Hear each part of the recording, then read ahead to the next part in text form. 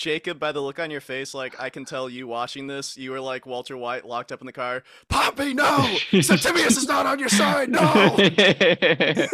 Hello and welcome to the Death of the Roman Republic's review of the 2005 HBO original series, Rome.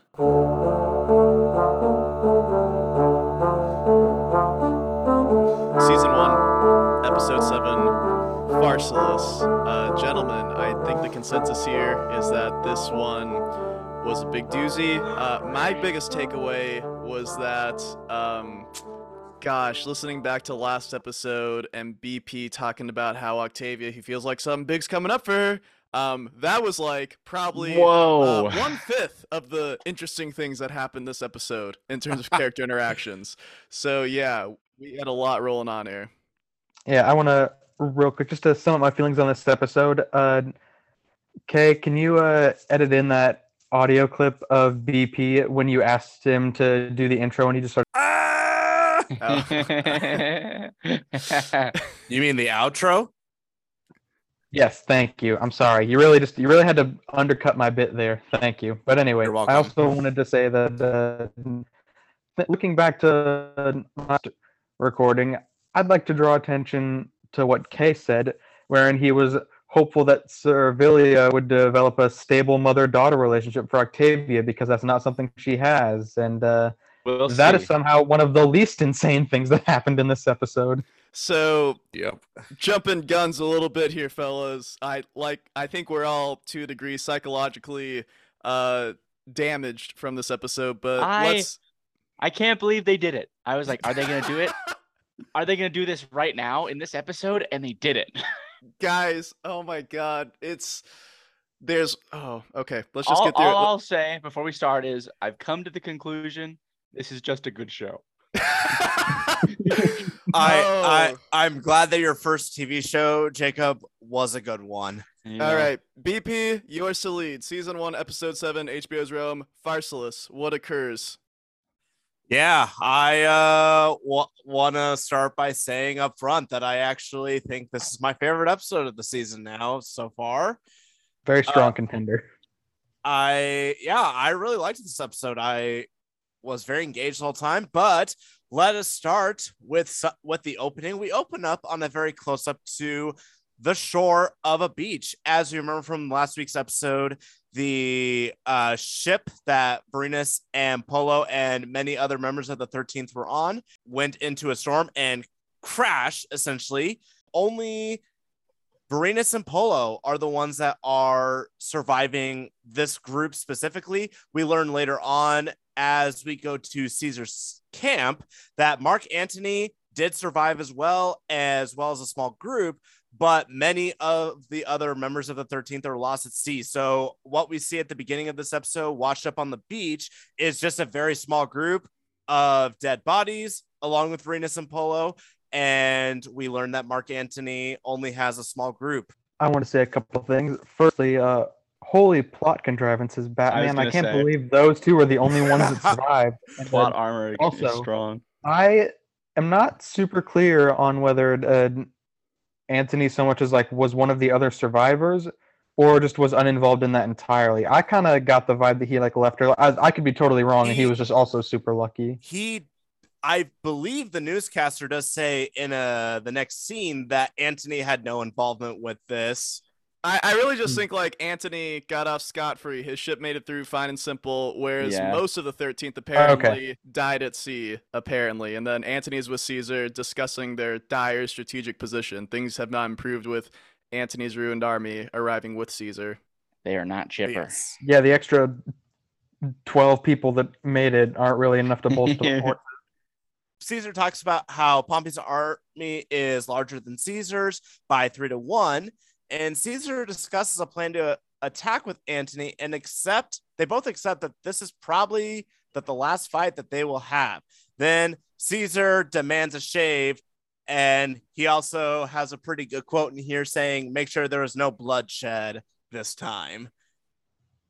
Pompey's camp is thinking about the war, it being anything but over, and Pompey thinks that Caesar soldiers will desert with starvation and weariness, But Cato wants a much more decisive victory along with the rest of Pompey's camp, and he pressures Pompey, to attack.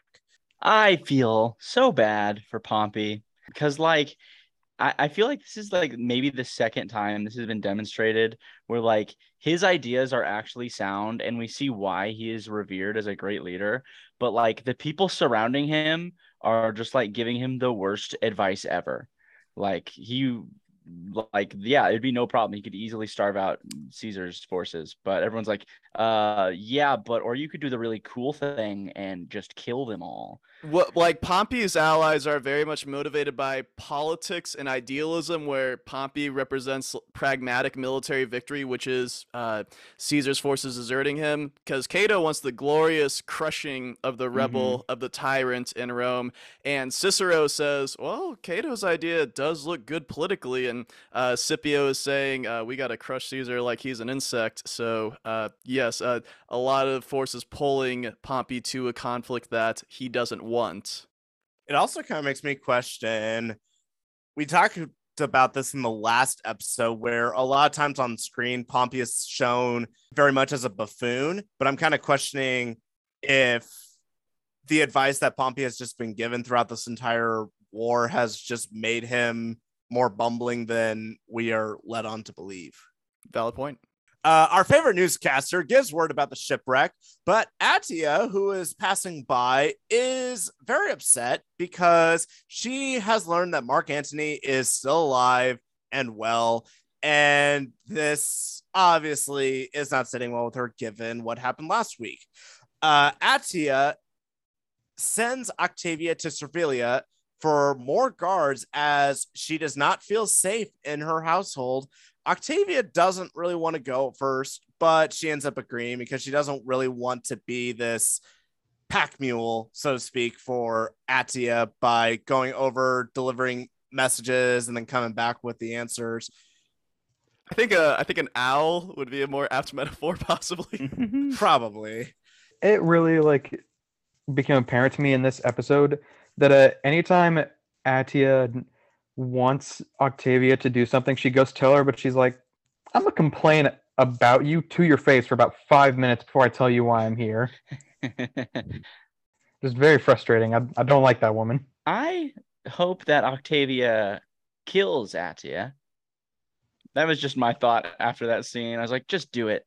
Because originally I wrote down, I was like, oh, Octavia finally showing some spine. And then I was like, actually, Octavia has shown spine in every single interaction with Attia. And it's just like, just kill her. That you'd help us all out so much. 10 minutes in theory crafting. Goodness gracious. I'm still baffled, Kay. Not that you're not entitled to an opinion, but that Attia was in your top 3 last week. But anyway. Hey, I can defend that as someone who doesn't like Attia. That is an effective character. I agree with that. She's a well-written character. I just dislike her, which I believe is the intent. Fair enough. Going over to the only scene with Niobe in this episode, but Niobe is in her home doing some stuff. When Lyde arrives, it's very clear that obviously some time has passed.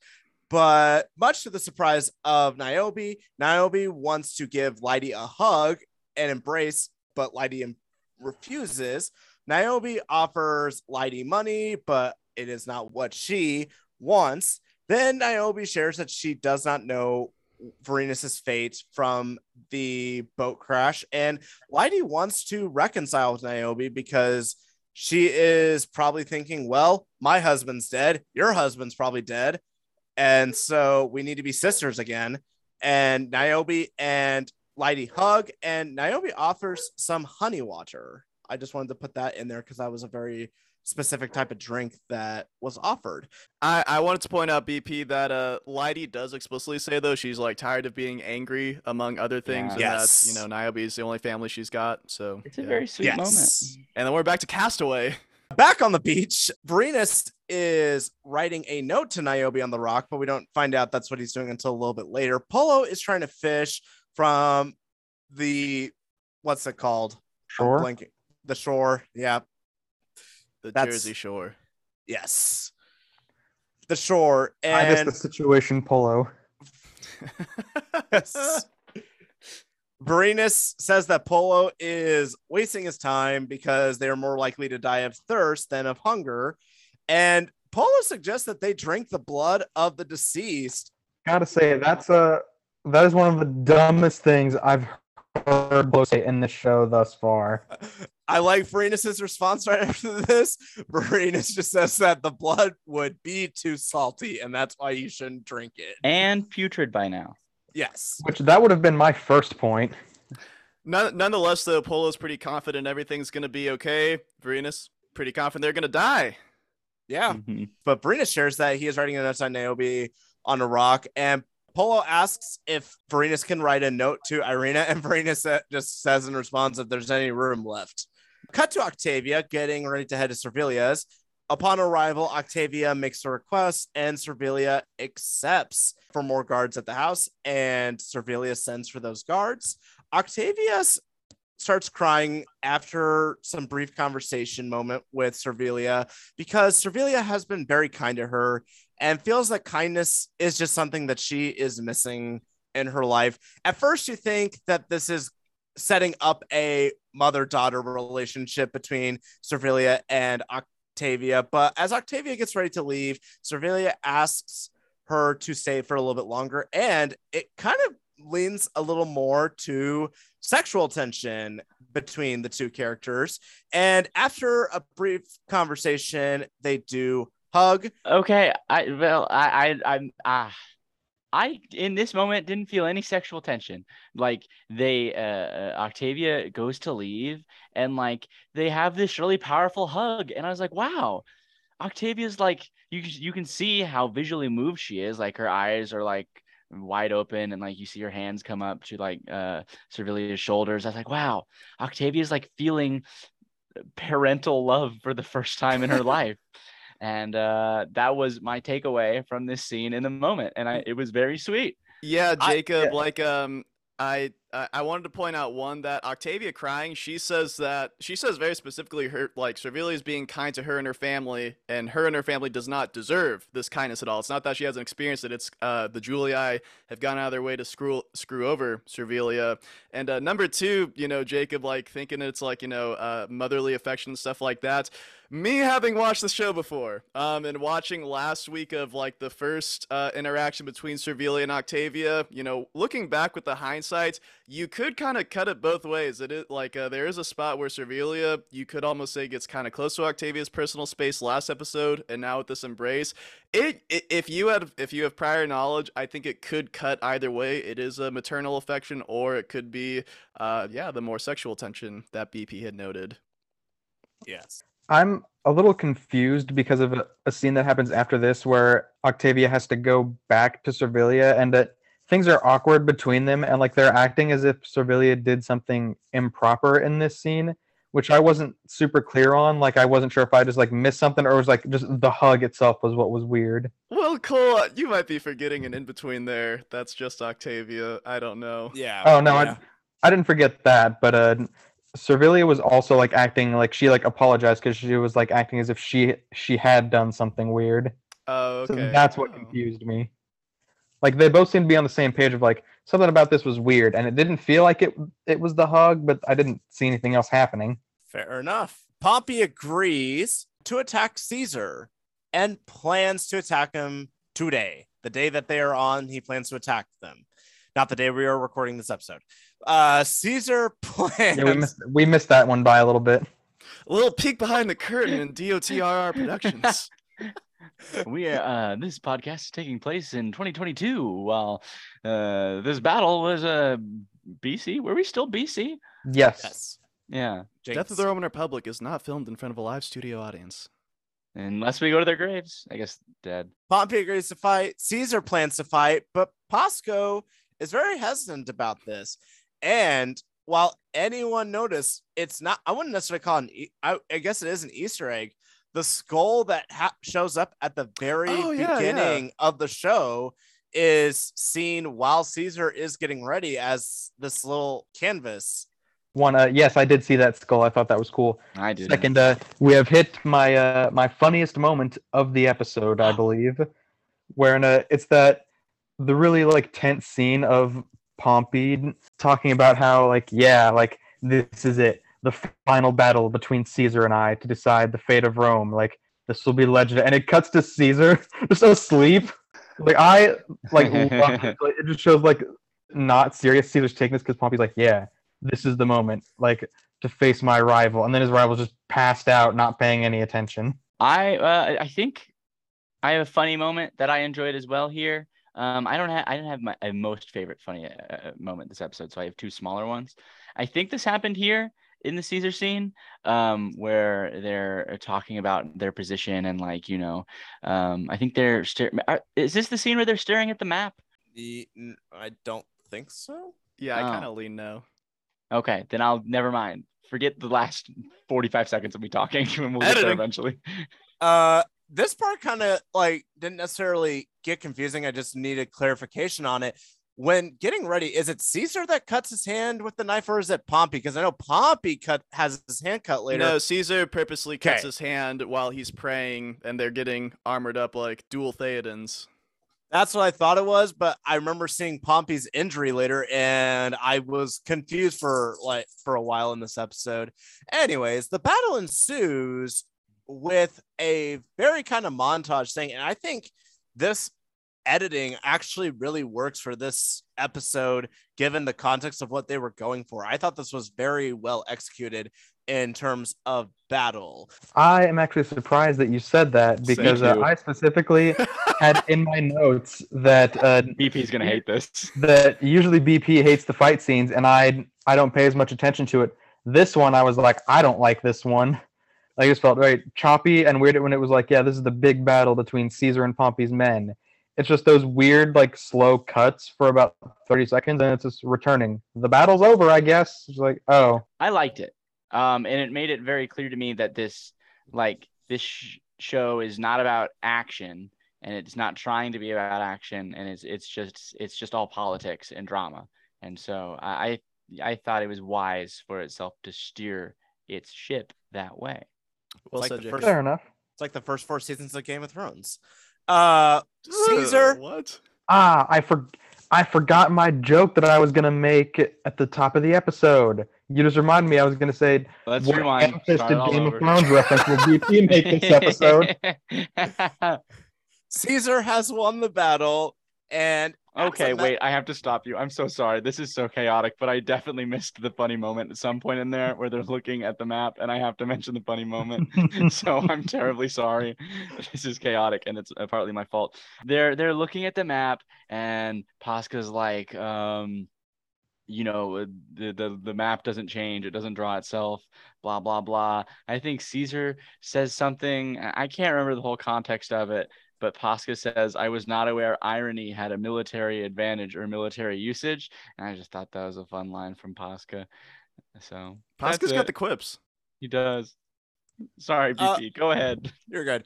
This is my funniest moment in the episode. Caesar, just right after battle, he treats it just like a normal day in life.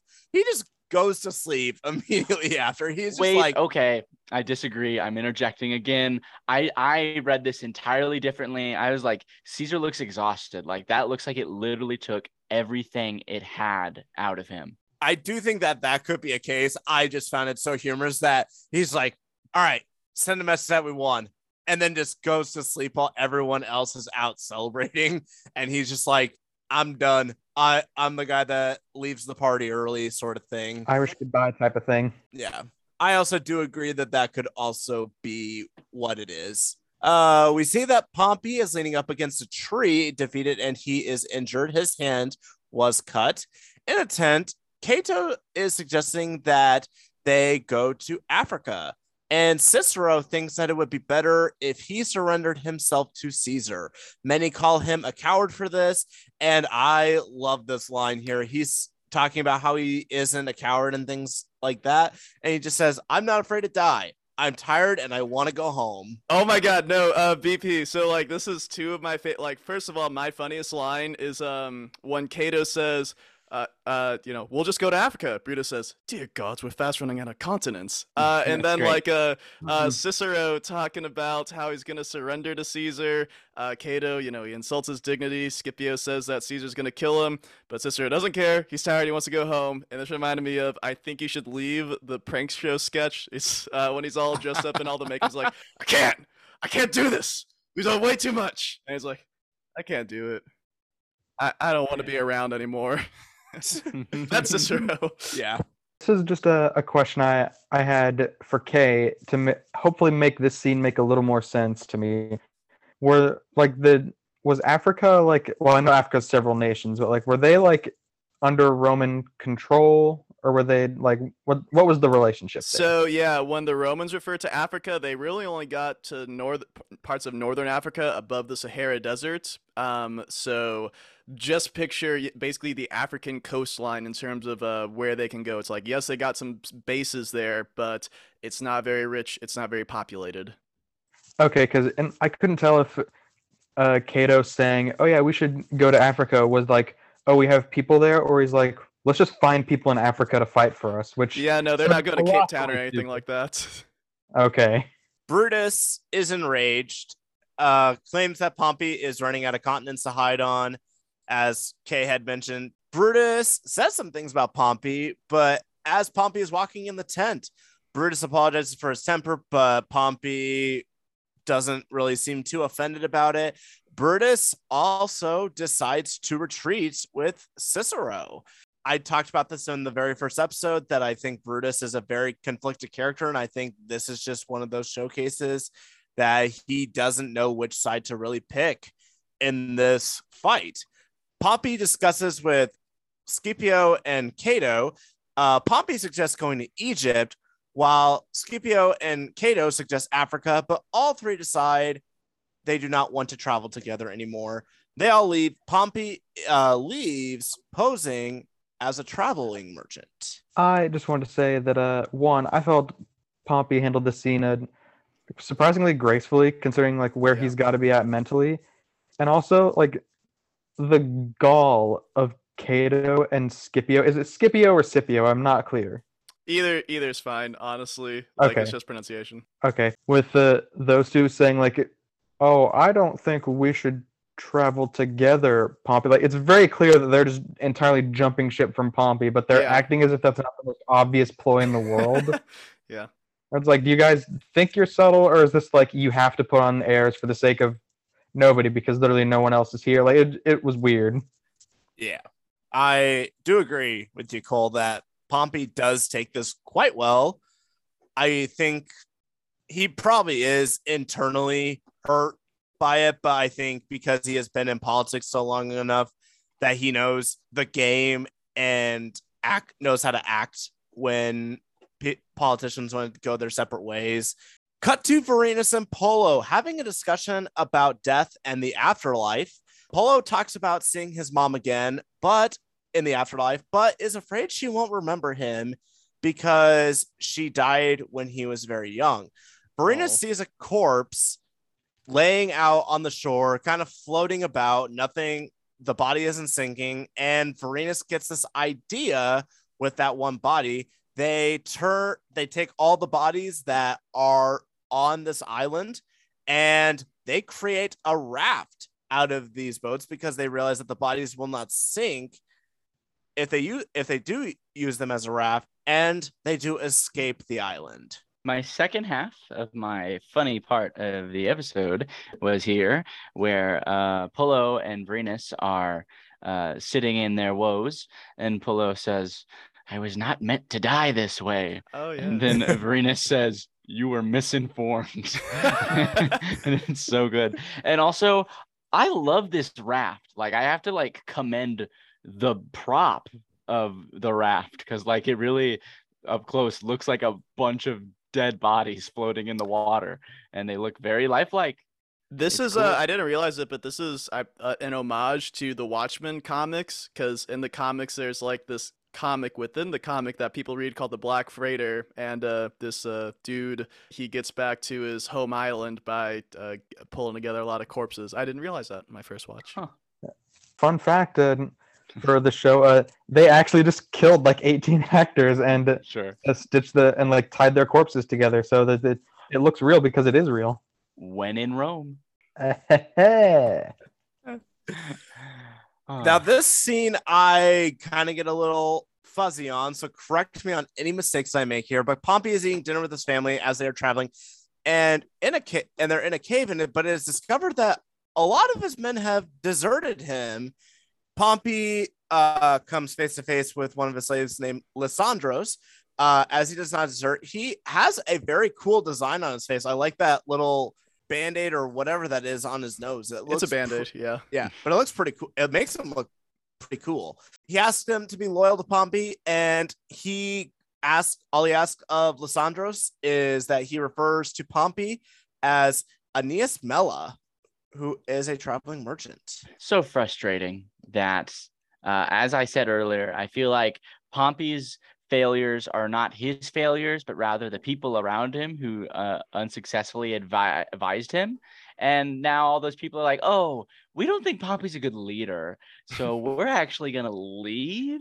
But it's like their fault almost. And it just makes me feel bad for Pompey. Yes. Like, he's more competent than these people even know. Yes. I want to say with Lysandros, I kind of had a different interpretation, though you might be correct.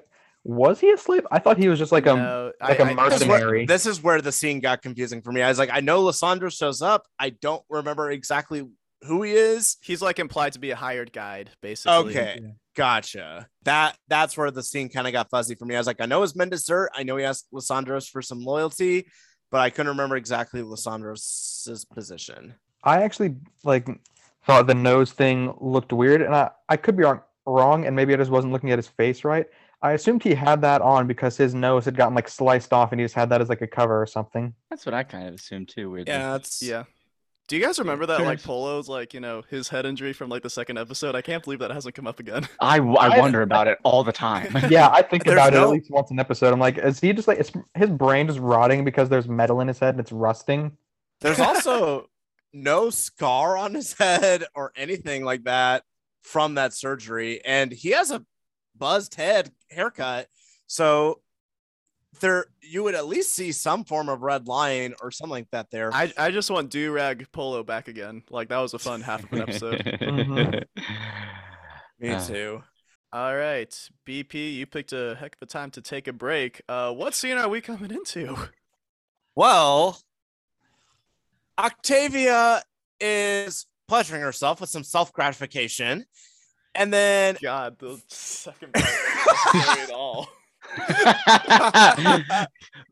Pause. I want to show you guys my note for this scene. It's if you can read it, it's just whoa. And then we immediately get context, and I start questioning things, or I'll let BP explain the scene before I continue that thought. Wait, context. She praised Octavia then later is praying for what I thought was her praying for forgiveness from the gods for pleasuring herself. But it because as soon as Adia comes in, she's saying, what do you have to talk to the gods about? She says nothing. That's kind of making me question, oh, is she praying to the gods for forgiveness? And then Atia shares that Servilia wants to weave there we go with Octavia. We're here. I'm ready. Because Octavia's like, no, I shouldn't go. And I'm like, wait, does Octavia have feelings for Servilia? This is the moment I was like, no way. There's no way. Yeah.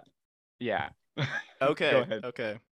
The Roman gods were pretty hedonistic. I don't know if they would care much about the self-pleasure thing. They'd probably be like, yeah, it's fine. We're gods. We do that every 15 seconds. Fair. That's why I possibly wanted to also open that up for discussion, what you think she was praying about. And I don't think it was that, but also like part of me kind of questions that it was because when Adia asked what do you have to pray to the gods about, she sounds so nervous, like nothing. I just kind of thought maybe it was guidance. It's a potential tricky situation she is about to navigate. And so, A push in the right direction would be appreciated. Please, oh Lord. Yes. Varinus and Polo coincidentally wash up to the shore nearby that Pompey Magnus himself is also nearby. Pompey thinks about doing something with them, but then decides to let them go, claiming he doesn't have the time to deal with them, and he sets up camp. He gives them water and bread, and Polo recognizes him, which actually kind of shows a little, not necessarily a datedness of the show, but how much time has progressed with things like technology. Because back in that time frame, if you see somebody once, you don't see somebody for 5 years or something like that. I know that's not the craziest time jump with Rome, but This is a few years before Facebook. Yeah. Yeah, a little bit. Yeah. Here it's just kind of like if you don't see somebody for a few years, you're not going to recognize them if they look extremely different, or if you know them but you can't put your finger on it. Cole. Oh, you look like you wanted to say something. Anyways, go. Octavia arrives. Sorry, I want to just say something. This Italian, this Lysandros, sketchy. I'm getting bad vibes. I'm getting some icky, sticky, yucky vibes. Jacob, that reminds me, like, the subtitles say that Lysandros speaks in Italian, but like, yes, that's I swear why Lysandros is like a Greek name, and like they're in Greece. I don't know. That seems odd to me. I don't know. The production went with that choice. Why didn't make him speak Greek? Whatever. Yeah. Now we get to the scene. Octavia arrives, or one of the scenes. I wouldn't call it the scene. It's one of the scenes. Hey, for me, it's the scene. We'll talk about it. Octavia arrives after some conversation with Servilia. They're just chatting. They learn that the news about the battle between Pompey and Caesar, and that Caesar has won. Servilia asks, of course, the status of Brutus.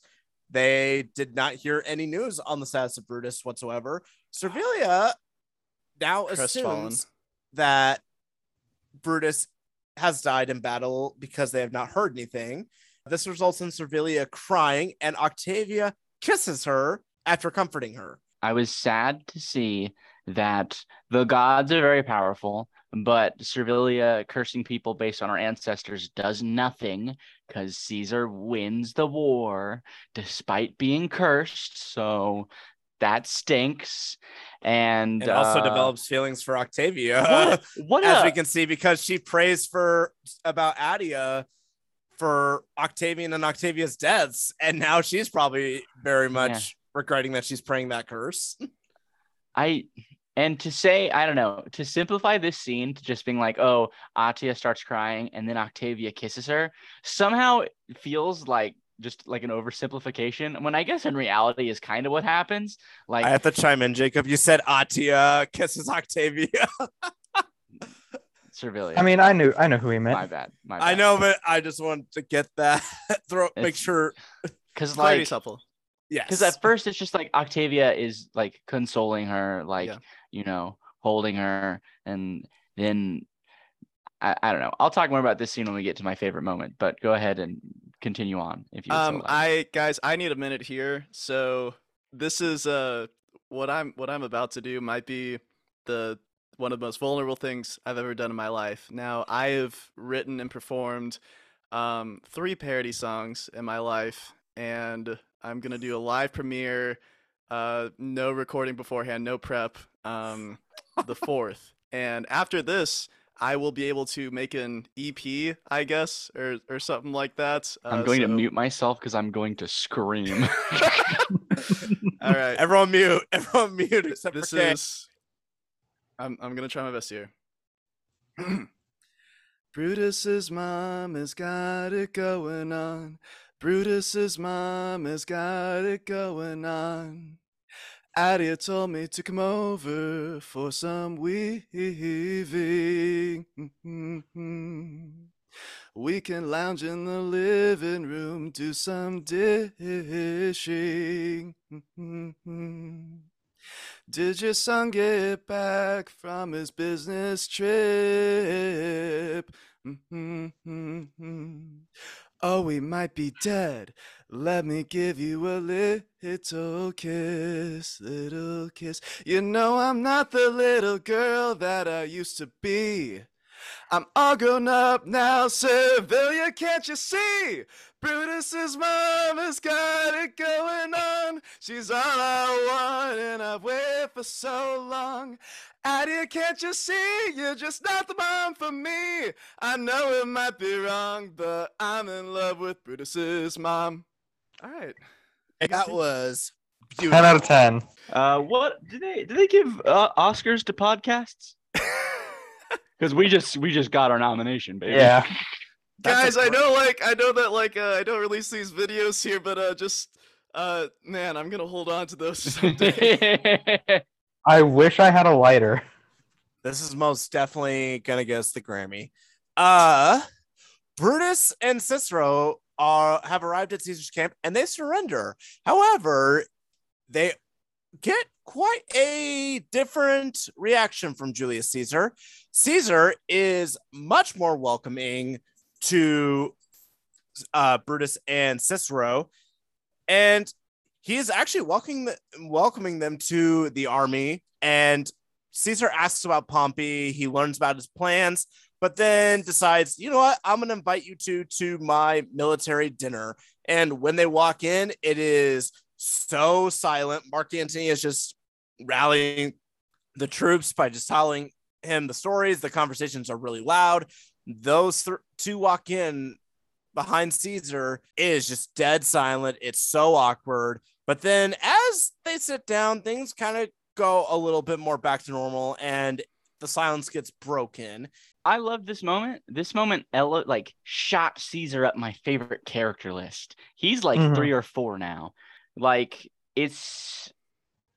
humanizing is not the word I want to use because we've seen Caesar as a human kind of, but it shows we a graciousness to him, maybe. And yeah, and more like the personal side of it, his like life almost, because this war is all political and it's all business. Like he's just trying to get what he feels like he deserves. But like all these people he's worked with and lived with in Rome, and like they are his compatriots, and he does feel fondly towards them. So yeah, he's so excited to see Cicero, and he's excited to see that Brutus is still alive, and he hopes and prays that Pompey is still alive, and he calls him a fool for not considering surrender. And it is also at this point where I'm like, oh no. Oh, I'm gonna be sad soon. And I don't know if it's happening this episode or it's happening another episode because of the history that I happen to know. Anyway, beside that point, it's a good scene for Caesar. It's good to see him so happy and cheerful. That was an interpretation I hadn't really considered. I like that. I was thinking more it was like a Caesar still playing the political game where he's like, I need to make sure these two are like back on my side. So I'm going to just forgive them, be super cool and friendly. That way, anything comes up in the future, they're going to remember, hey, we turned on Caesar and then he just took us back, because he cares about us so much. I could see a combination of both at the very least. I also noticed this, not relating to Julius Caesar or Cicero or Brutus. This scene kind of gave me the reminder there's not a lot of Mark Antony in this episode. We've kind of gotten a lot of him the last few episodes, and this is the first one in a while where he's kind of taken a little bit of a backseat to the story. But Pompey is telling a story to his kids at a campfire. It's Pompey being a dad moment. It's also very important though, BP, because it's the story is how he became friends with Ptolemy, the king of Egypt, and why he's so confident Egypt's going to win. Or it's a winning bet to go to. Yes.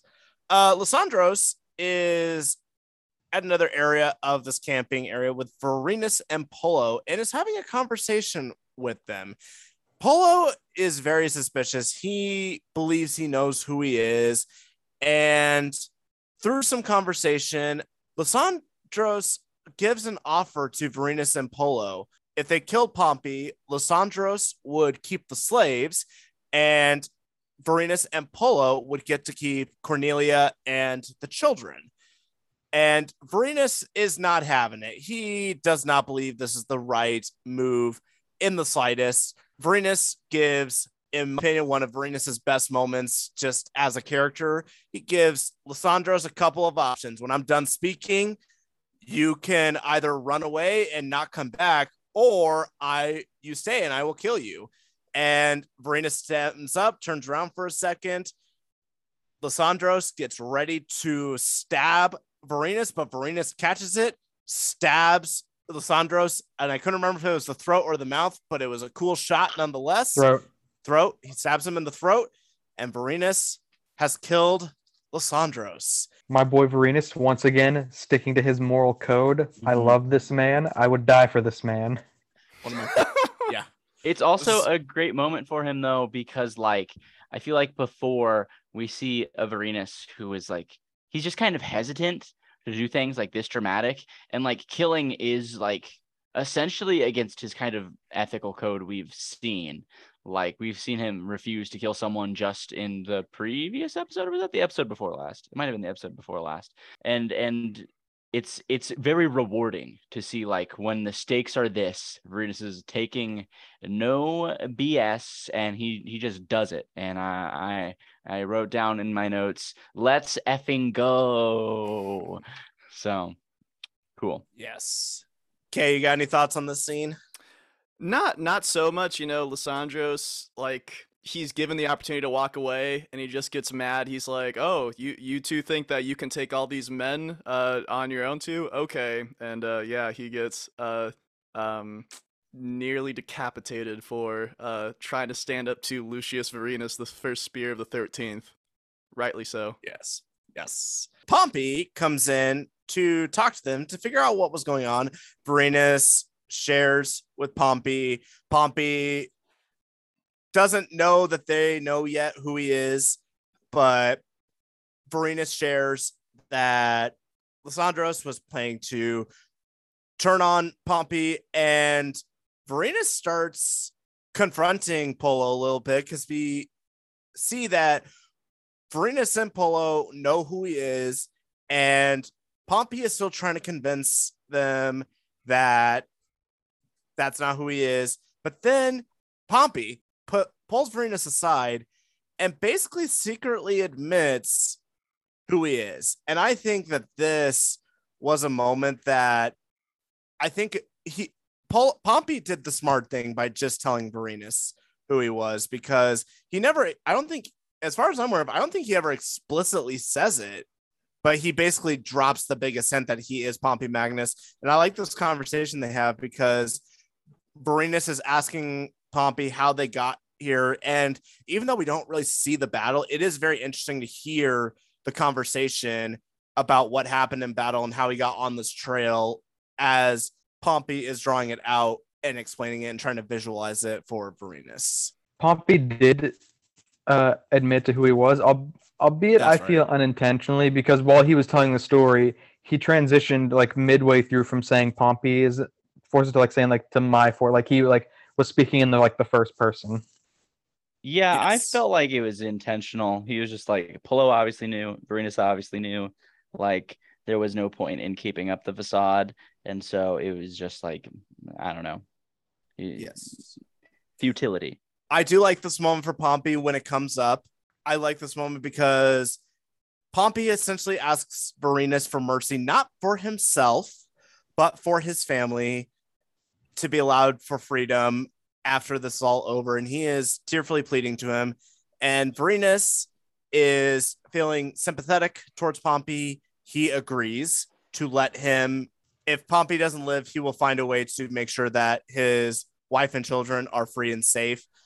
And I like this moment, both for Pompey and for Varinus, because Pompey knows that something is going to, I don't think he knows exactly what's going to happen to him soon, but he knows something could happen to him. But I also see this as a moment for Varinus where even though he just killed Lysandros, he still understands that sympathy and he empathizes a lot with Pompey, especially regarding family, because Varinus has been without his family for so long, and Varinus understands completely that he questions a lot if Niobe and his kids are in trouble. And I think he doesn't want Pompey to have that same worry. Jacob. If I can, I would suggest a different word even to empathize or sympathize. But I feel like Varinus pities Pompey almost, because this is one of the many powerful scenes in this episode wherein Varinus is having this conversation with Pompey, describing the battle that he lost. And I don't know, Varinus has not a twinkle, because that suggests some kind of happiness or excitement, but he has this look in his eyes. Varinus has got very evocative eyes. I was talking about his eyes last episode too. And his butt. I was, yeah. But like, Pompey is this man that essentially is the figurehead of like Varinus's beliefs and morals, right? He's a strong believer in the Republic and the traditions of Rome, and Pompey is at the head of it, despite the fact that Varinus ended up in the opposing military. And to see this man who like represents everything about Varinus and who Varinus admires, to see him broken and defeated, you can see how like troubling and how like affecting it is to Varinus, and which is I think like most of the reason he decides like we can't like take them as prisoners, we can't kill them, we just have to let them go. Like, this was once a great man of Rome, and look at him now. And it's good stuff. Well said, Jacob. Yeah. And you too earlier, BP. I think pittiness is the better word. Then we cut. It's not a very long scene, but it is the final implication of it. Octavia and Servilia had sex, and it's quite literally, I believe, no longer than 10 seconds. All we do is just see them laying next to each other in bed. That's all we see. Pullo and Varinus are leaving Pompey behind, and they have some horses that Pompey gave to them. And Pullo is very critical towards Varinus, saying that he should have killed Pompey. And we will learn that Pullo is not the only one that is being critical towards Varinus not killing Pompey, because they arrive at Caesar's camp, and we learned that 12 other people did survive the shipwreck that we talked about at the beginning. They share the whereabouts of Pompey and what the plans are, that he's going to Egypt. And Caesar is not happy with Varinus in the slightest for not apprehending. I believe that's the word he uses, for not apprehending Pompey, and says this could have been over had you just killed him. And Varinus stands by his honor, saying this wouldn't have been the right thing to do. He let us go, and he's telling us his whereabouts. I think it'd be good if we followed him, and things like that. And Caesar is reluctant, but he agrees to go to Egypt because of that. And something I really like about the scene is Caesar talks about him being super merciful, or how they're about being merciful. And after he dismisses Varinus and Pullo, it kind of becomes a little bit more of a conversation about his mercifulness between him and Mark Antony, about why he's being so kind, or not kind, too lenient for Varinus and Pullo. And he says that because of retrieving the stolen eagle, rescuing his great nephew, a bunch of other things that he gave, Caesar believes that Varinus and Pullo are being protected by very powerful gods, and he is not going to kill men with what he believes to be such powerful friends. This is a moment for Caesar where I'm just kind of like, dang, he got a point. Yeah, I mean, it's just like we have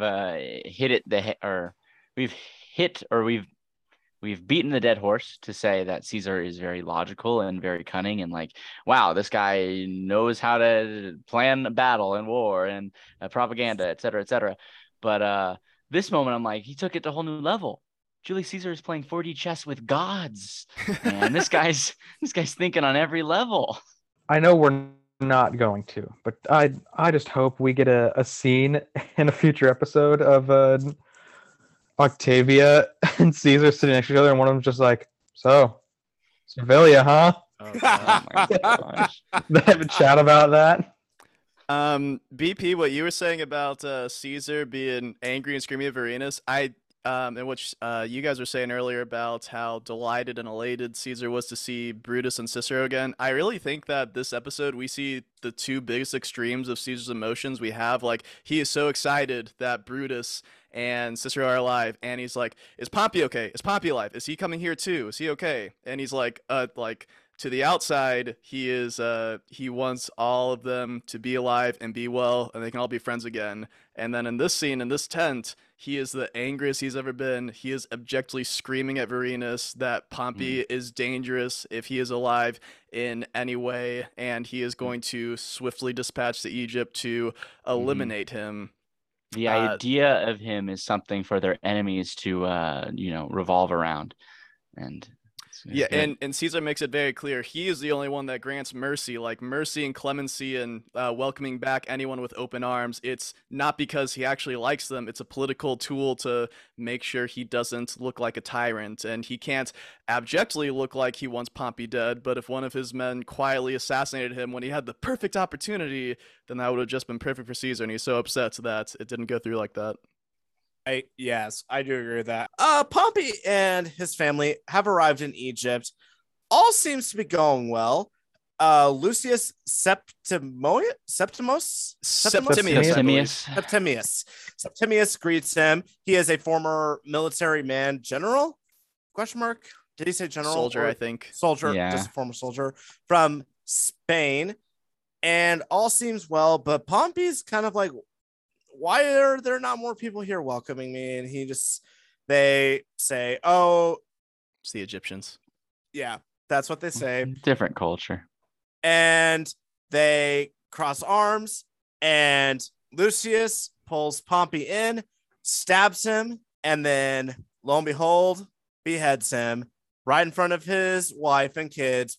Pompey's wife is covering their eyes to make sure they don't see everything that happens.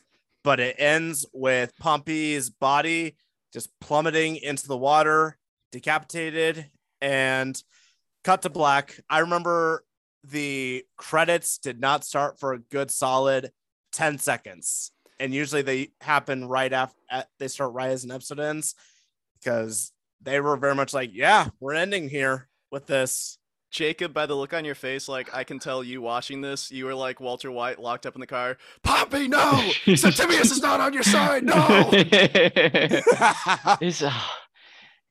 So this is the moment I was talking about earlier, where like when I was referencing when Caesar was so happy to see everyone, and he's like, "Is Pompey okay?" And I was like, "Oh, okay. Are they gonna do this episode, or are they gonna do this in the future?"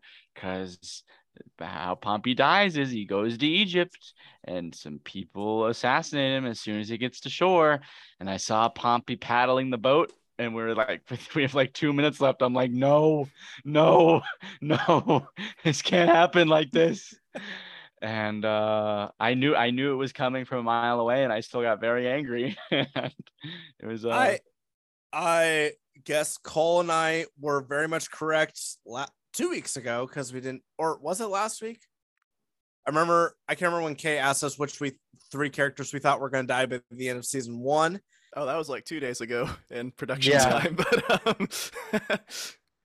But yeah, I thought it would be a little bit later in the season. I thought it might have been episode 8 or 9, but nope, it was episode 7. So now I'm curious to know what's building up to Caesar's big moment. So guys, we've gotten to end credits and everything like that. I think, just a little vibe check for how we thought about this episode. I think all of us seem pretty high on it, and I was pretty certain that BP would not be a fan, and Cole I thought wouldn't be a fan either, but you guys seem to have enjoyed this decently, right?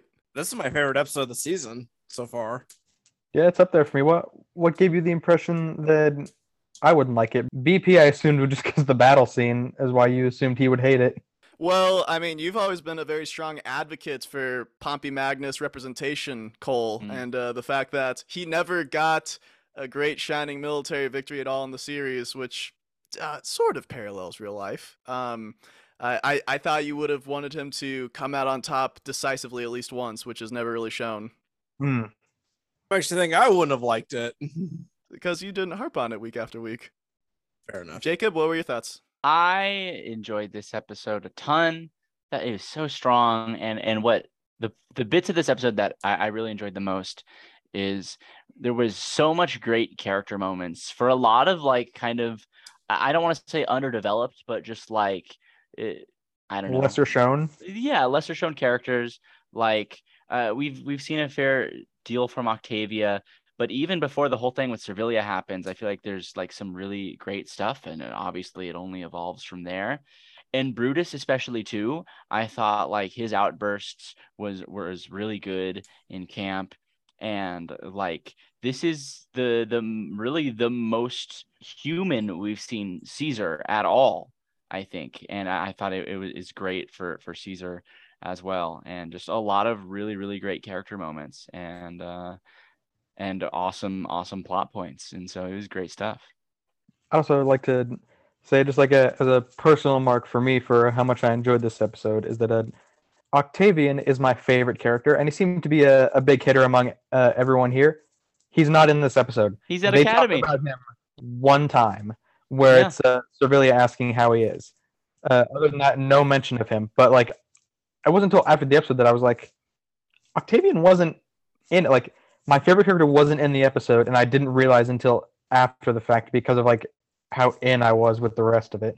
I didn't even think about it until you mentioned it. Lo and behold, don't have Octavian in there, and I don't know how I missed that. Well, it's kind of like a black hole. It's just not there at all, and then its absence is realized. Mm-hmm. All right, ladies and gents, Cole and BP, what I have you guys discussing at the present is a few questions here. Pompey went to Egypt because he believed the former king's children would be loyal to him. A former Roman soldier assassinated him on Egypt's shore. Who do you think ordered this assassination of Pompey? Is it a character that we know or a character that we haven't met yet? Next up, with Caesar hot on Pompey's heels, how do you think he'll react to the information that Pompey is dead? And finally, this new relationship dynamic between Servilia and Octavia, is this genuine or is someone being taken advantage of here? So I was curious what you guys thought there. Jacob, what did you think of the history of this episode, my friend? I think it was all pretty good, I think. Obviously we have some pretty major plot points. The Battle of Pharsalus, which I incorrectly remembered. I think I said Pompey wins, but very It obviously happens. It's a Caesar coin does. toss. Yeah. And of course the assassination of our good friend Pompey on Egyptian shores. That is precisely what happens, along with the beheading. And Caesar, I recall in history, is very upset to learn that Pompey was assassinated. So I assume that's what we will see in the show next episode. All right.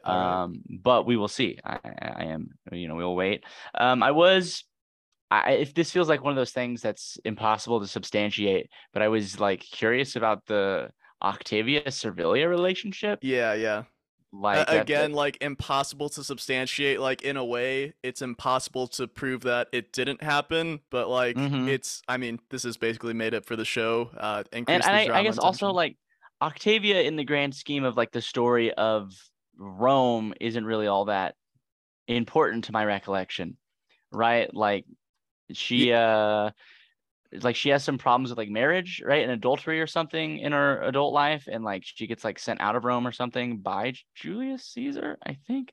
Maybe I'm thinking of someone else. I think you are. I think you are there. Okay, but adultery mind. does play a theme in her life, Jacob. You're correct. Mm-hmm.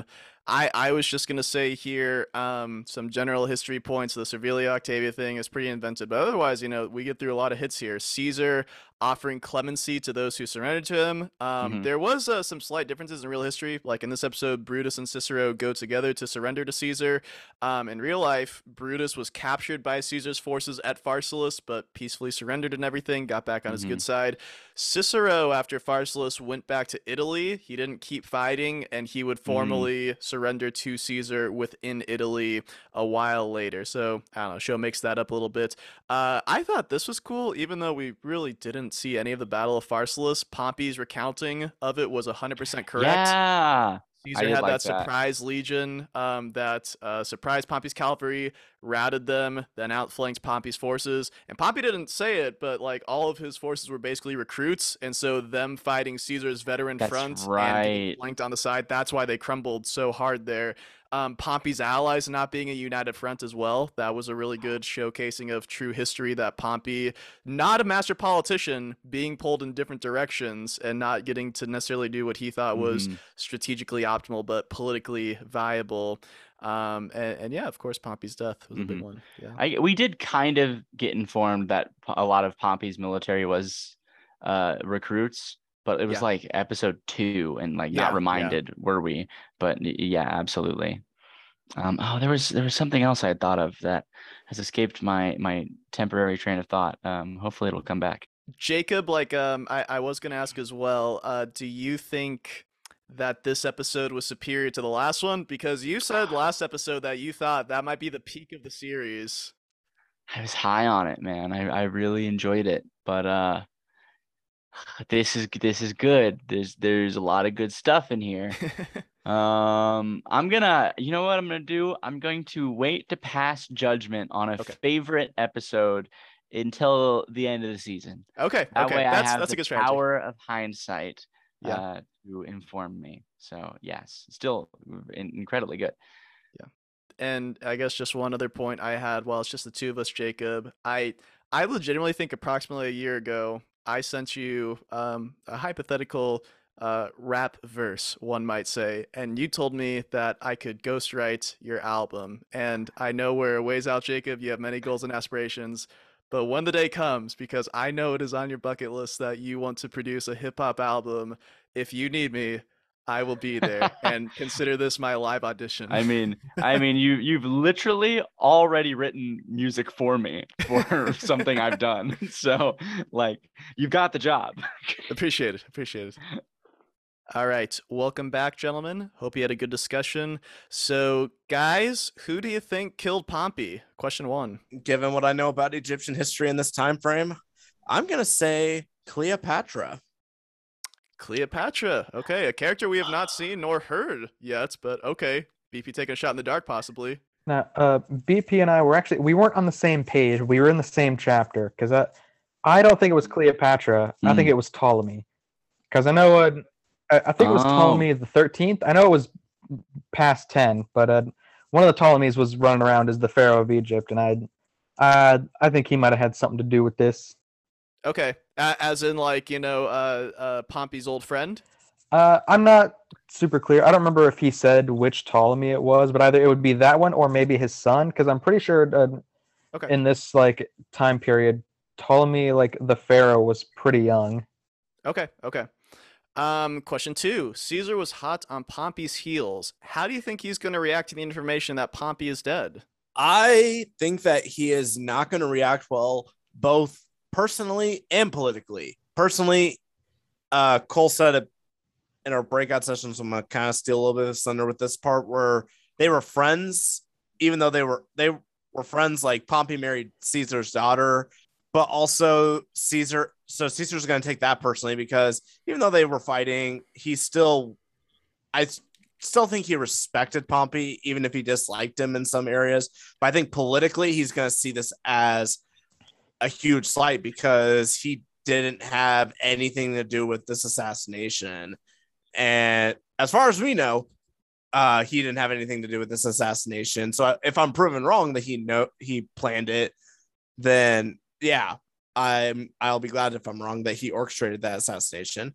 But I think he's gonna be upset from the political standpoint that he was not the one to do it. And Okay. Yeah. Okay. All right, Cole, how about you? I'm pretty much in the same boat as BP.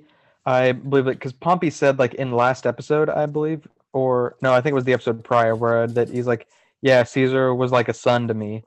And then so I believe that relationship to some extent had to be like reciprocated.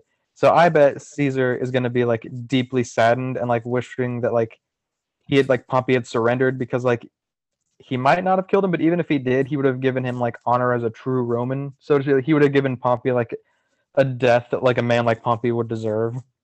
Okay. And final question here, guys. Servilia and Octavia, is this relationship that is budding, is this genuine or is someone being taken advantage of? We both believe that Servilia is playing Octavia. I Okay. do think that this moment that like set it off with like, oh, Brutus might be dead, and this like moment of vulnerability. I think there might have been like something real there and like a seeking of comfort, but like I think this is overall just like a plan for Servilia to just like ruin Adia's life by like and totally like taking her daughter and like putting her like under her own sphere of influence. Okay. I have nothing new to add with that. Jacob, do you have any thoughts to that? I if anything, I would say that they are taking advantage of each other. Okay. Like because I don't know. I don't know if there is a genuine interest between the two. They just have like these holes in their lives and their hearts that like, some affection in the moment helps to heal. But who knows? Maybe as more things are illuminated, it will appear more genuine. But I don't think like it's a conscious like taking advantage of. I feel like okay. in those moments that they share, it is like they are both present and they're presenting their authentic self. Yeah. It's like yeah. Okay, I see what you're saying, Jacob. Yeah. Mm-hmm. So we'll get into our least favorites, if you got any, or favorite moments from the episode. So we didn't do a check of this before the show necessarily, but who might have a least favorite thought to share? My least favorite moment, it's actually, as you alluded to, me being a staunch Pompey supporter. My least favorite moment was Pompey's death. It wasn't like it was a bad scene or I didn't like it. It was just, it was sad, and it was not what I wanted for the man. I wanted him to have have a W at some point. I at least wanted him to have like a sit down conversation with Caesar. I think that would have been cool, but I never got that. So I was really sad when he died. Well said, Cole. Unfortunately, of all the least favorite moments I've heard from you guys so far, I think this is the one just most baked into history that cannot be changed. Yeah. But all right. This guy's actually is one where I will share a least favorite moment. My first time since our first episode, but my least favorite moment was Caesar not planning for the Battle of Pharsalus. And you guys know me, and you guys know how much I love a story where sheer force of will prevails against insurmountable odds, which is what Caesar does. But when Caesar learns that Pompey is arranging his troops to fight him, he gets off the couch, he gets on his armor, and he wins. And in reality, and as described later in the show, Caesar should have lost the Battle of Pharsalus if it wasn't for his smart surprise attack on Pompey's cavalry, and Pompey accurately describes that is how Caesar won the battle. But Caesar walking out of his general's tent didn't seem like he had that up his sleeve. He just is like, our backs are to the wall, we have to fight on, and there's no like prep planning of this like ingenious moving his infantry where they need to be to rout Pompey. So overall, Caesar's victory to me seems unearned because we don't see it planned, which to me is most important, nor do we see it actually happening, which, I could forgive more if it wasn't planned. But this is a moment where I know a lot of people don't like Rome because of its lack of battle scenes and stuff like that. Like, I wish we could have seen some planning happen for this big historical event and not just Caesar getting off the couch. But we'll transition, guys. Oh, go ahead, BP. Do you think that we don't see a lot of battles happen because of like budget constraints or anything? No, remember this thing had a huge budget. I mean, yeah, simultaneously, BP, like, yes and no. It had the highest TV budget of any show in history in 2005, but also, I mean, a lot of that went to set design and stuff like that because Rome looks immaculate, so hiring all those extras and armor, it would really just add up the costs. But yeah, we'll get into our favorite moments here, guys. Cole, I'll have you go first. All right. My favorite moment was that conversation between Vorenus and Pompey. It felt like a very human moment for Pompey, and just like his whole spiel about the battle, and then he's like, yeah, and that's like how the Republic died, and like just like begging for his family's life. Like it felt like it was a very powerful scene, and it shot Pompey up as like one of my favorite characters because it was like a very human, like charismatic, like well acted. Like everything about it I thought was great. I particularly enjoyed that with Pompey and a lot of the other people in Pompey's camp, just like how fully aware they are that like losing means that the Republic is dying. Mhm. Like in my head, that's a very important and big thing because I listen to DOTRR, and that's the theme of the whole thing is the Republic disappearing from existence in Roman society. And to see it represented this way, where like they too are very aware of it and its potential demise is it's cool. I wanted to add on to your thoughts, Cole, because like I totally agree with this. It really humanizes Pompey, but also Varinus, who lets Pompey hold on to a shred of honor and like talks to him in the disguised Aeneas persona, and he's like, "How did Pompey Magnus lose this?" And Pompey goes on to describe in the third person how he would have lost it, but also Pompey comes up to Varinus as a big fanboy at the start of their conversation. He's like, I've heard of your Caesar's deeds at Alesia. Were you there? And Varinus is like, yeah. And then this is so good. Pompey starts to recall a fond memory he had with Caesar when Caesar was Varinus's age, but he can't quite grasp the memory. It slips through his fingers.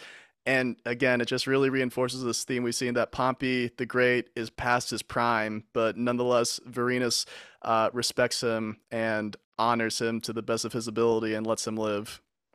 So well said, Cole and Jacob there. Jacob, what was your favorite scene? My favorite scene is the moment shared between Servilia and Octavia, just because I thought it was a masterclass of acting with no words being uttered. Mhm. Right? It's just this moment where Servilia is breaking down and Octavia is just there to comfort her, and Octavia doesn't say anything. She's just like, holding her and like places a hand on her face, and like it's just it just I guess the tension is the word. The tension is Yeah. palpable. Like they just sit there and they're looking at each other, and you see like the eyes darting and glancing at looking at one another, and like I don't know. I just like the acting is supreme because you can just through those glances and the looking, you can like surmise everything that they're thinking. They're like, is this happening? Should I do this? Are they on the same page as me? Yeah. And we really sit in it. It's not like a quick thing. Mhm. Like, oh yeah, you're totally right, Jacob. It's like it's over a minute long, just a single shot of them like slowly drawing closer to yeah. one another. Yeah. And it's like, I mean, I don't know. I just sound like a dude, but it's just so powerful and cool. Like this long drawn out moment where we see these two women kiss, and it's very good. I It's totally beautiful. agree, Jacob. It's like it's not shot in an exploitative way or anything like that, or an Mm-mm. over sexualized Mhm. way. It's Not at all. and even it's just like the physical geography of them growing closer. It's like Servilia comforted Octavia earlier by embracing her. Now Octavia tries to reciprocate. She rubs her back, rubs her arm, rubs her arm on the other side, cradles her face. This goes on for a minute, and then as they start looking into each other's eyes and just eyes swimming with emotion and uncertainty, but then both committing to something. It's a powerful scene. You're totally correct. BP, what was your favorite scene? My favorite scene is involving Polo and Varinus once again, like last episode was. My favorite moment is when they're on the island and they're talking about the afterlife, because it brings Polo. There's a reason why Polo is my favorite character. It's just this moment for Polo because he says because he thinks he's going to die on this island from starvation and thirst and dehydrate and over heat exhaustion and things like that. But he's just saying, I can't wait to see my mom again, but I don't know if she's going to remember me. Yeah. And it's just this sad moment for Polo because I think Varinus doesn't ever say anything, but I think Varinus is kind of in that Varinus, even though he kind of makes a comment towards him, he does feel a little bad for Polo. Yeah. And I think we as an audience feel bad because he's just because Polo is just evolving as his character so much. Excuse me, throughout the duration of the show. Getting choked up, I see. Yeah. BP, I really like how you described that, actually.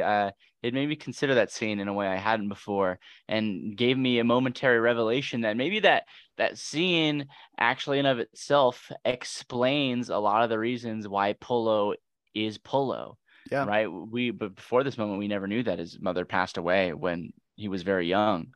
And, Polo's got mommy issues, I guess. But I like that. Thank you. Mm-hmm. Yeah. I gotta say, I'm glad you chose this scene because I'd kind of forgotten about it with all like the big stuff that happened in like the rest of the episode. But that's like a very quiet, like, but powerful moment. So yeah, good, excellent choice. There's a lot of really good scenes early on in this episode that I don't want to get overshadowed by what happens in the second half. Yeah, I'll go ahead and share mine, which was Caesar warmly greeting Cicero and Brutus, because I love Cicero comes in all formal and proper. He salutes him. He hilariously tries to keep formally surrendering, but Caesar, like, he doesn't care. He's like, guys, I'm so happy you're back. And Caesar most especially takes to Brutus, who Brutus said earlier, it's like, Caesar's like a father to me, and Brutus is like a son to him. And Caesar says, I forced you into an impossible situation, and you did what you thought was honorable, and all is forgiven. And then he goes on to ask about Pompey. He's ecstatic he's still alive. He invites them all into the officers' tent, even though they were just combatants. And it shows Caesar's mercy and clemency for those he cares about.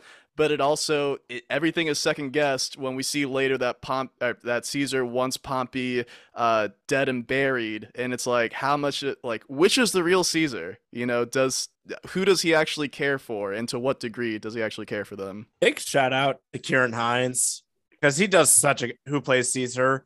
He does such a good job playing all these personas with such ease. It can be so easy for an actor to get so stuck with one persona of the character that the other ones kind of feel phoned in. But I think Kieran Hines just brings it his all with each personality trait with Caesar, that he just does such a good job with that. Very much so, very much so. All right, guys. So we are going to get into our quiz section right now, which we had skipped in our last recording. Right now, BP is in the lead with 23 points, followed by Jacob with 22.5 points, followed by Cole with 19 points. So BP, this will be your question to answer first. Try your best, guys.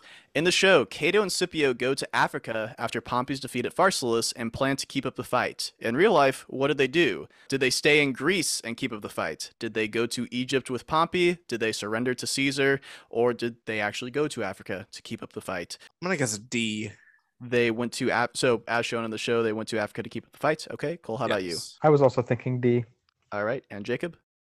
I think that it's B. Thinking they went to Egypt with Pompey. Okay.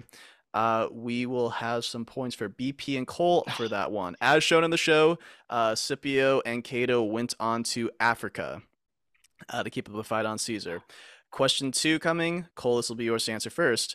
Pompey Magnus had a good relationship with the previous monarch of Egypt, Ptolemy, and assumes that he'll have a good one with his children. What is the genesis of Pompey and Ptolemy's relationship? Ptolemy bribed Pompey and other Romans for political support. Pompey and Ptolemy were allies in Pompey's eastern conquests. Pompey was the Roman governor of Egypt chosen by Pompey, or Pompey gave land to Ptolemy and the Egyptians. There is a most correct answer here. Cole, what do you think that is? I'm gonna say B. All right. Cole is guessing that Pompey and Ptolemy were allies in Pompey's eastern conquest. BP, how about you? I was also going to guess B. All right. And Jacob, what about you? A. That Ptolemy bribed Pompey would be correct. Ptolemy spent half of Egypt's GDP in a year or something like that, bribing the first triumvirate to make him monarch. We will go ahead and move on to question 3. This one I've got some graphics for, so brace yourself. Pompey Magnus marvels at the Battle of Alesia Varenus participated in. Besides what Pompey mentioned, what was significant about the Battle of Alesia? If you look at this graphic, the Romans fought between two walls and were attacked on both sides. Or were the Romans fighting war elephants at Alesia? Or did the Romans hold back the Gauls only through a geographic choke point? Or did the Romans have to break out of a pincer movement that they had walked into and enveloped themselves in? They were trapped on all sides. They had to break out. Why was the Battle of Alesia so impressive, so significant? BP, this will be yours to answer first. I'm going to guess C. They had to, or they were fighting Gauls on a choke point. Okay. How about you, Cole? I'm leaning towards C as well. All right. And how about you, Jacob? It's one of my favorite moments in DOTRR, and it is such a cool battle. It is A. Ah, dang it. Good memory, Jacob. Appreciate it. That is correct. At the Battle of Alesia, the Romans were fighting between two walls and were attacked on both sides by Gauls. Next up, question 4. Last episode, Vorenus expressed disdain for Marius, the Gracchi, etc., but at least they weren't as bad as Antony. Which politician was Marius related to? Was Marius related to Antony, Caesar, Brutus, or Pompey? This will be Cole's to answer first. A. All right. Marius was related to Mark Antony. How about you, BP? Yes, C. Brutus. All right. Let's see. Marius was related to Brutus, and how about you, Jacob? Well, I'm gonna say Brutus, but in my head I'm misremembering things. In my head I hear Marcus Junius Brutus, but now I'm reading Marius. I'm like, Marius Junius Brutus doesn't sound right, but we're gonna stick with it. We're gonna say Brutus. All right. This one, guys, this is no one got it. Marius was related to Caesar. He married Caesar's aunt. Last question up here, guys. Last episode, Vorenus expressed disdain for Marius, the Gracchi, etc., but at least they weren't as bad as Antony. Who or what were the Gracchi? A political faction that formed as a military junta over Rome. They were two brothers who were populist politicians. They were barbarians who were allowed into the Roman Senate and had undue influence. Or were they a father and son who successfully served overextended dictatorships? BP, this will be yours to answer first. Who or what were the Gracchi? I'm going to guess C. All right. Wait. Change my answer to A. A. Okay. They were a political faction that formed as a military junta over Rome. Cole, how about you? B. Two brothers who were populist politicians. And how about you, Jacob? They were my favorite little populists. Yes, indeed. The Gracchi were two brothers who were populist politicians. I think with that, Jacob will probably take the lead for the standings next week. And with that, guys, we'll kind of get wrapped up. Now, I will say, when we get to reviewing episode 9, we'll probably do another like 3/4 review of our whole thoughts on the series thus far. But Cole, how about you? What were you saying? I just want to say that I want to thank Jacob for allowing me to get that one right, because in our initial preview thing where we go over what we know about history, when I listen to it, Jacob mentions the Gracchi brothers, and it stuck in my head. I always mention them. They're my favorite. And with that, guys, we'll get into our outro here. Next week, we are watching HBO's Rome, Season 1, Episode 8, Caesarion.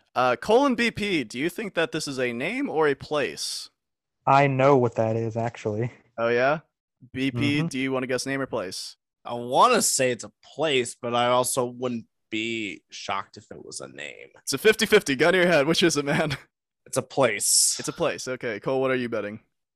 It's a person. It's a person. Okay. Jacob, I know that you were impressed with the sensuality last episode. Brace yourself. Tweet your thoughts to @DOTRRPod on Twitter if you want to learn more about the real history. Roughly the first half of Death of the Roman Republic, Chapter 13, Grudge Match, and affairs in Alexandria and Africa will correspond to this episode. Please leave a rating on Apple Podcasts if you are able to. My fellow host, do you have anything you would like to promote? Yes, my name is Jacob. You can follow me on Twitter @SoupCatFishOlo, or you can go to YouTube and watch The Great Wilds. Let's go. Let's go. Follow me on Letterboxd @BPOilSpill98. You know, I have said in the past that I've had things I was working on, but the things are done. So if you would so desire, you can follow me on Twitter @LilBorty. That's LIL_BORTY.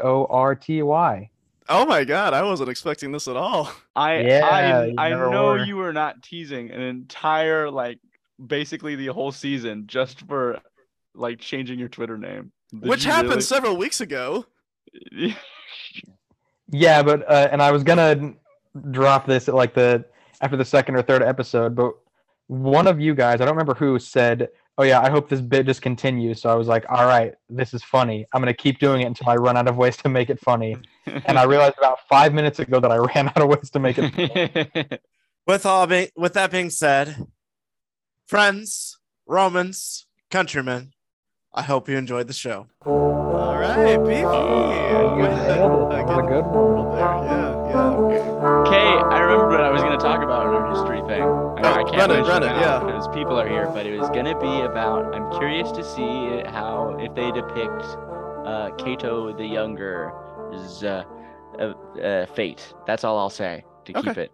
Okay. Yes. Yeah, he's an old guy. Yeah. Too much sun.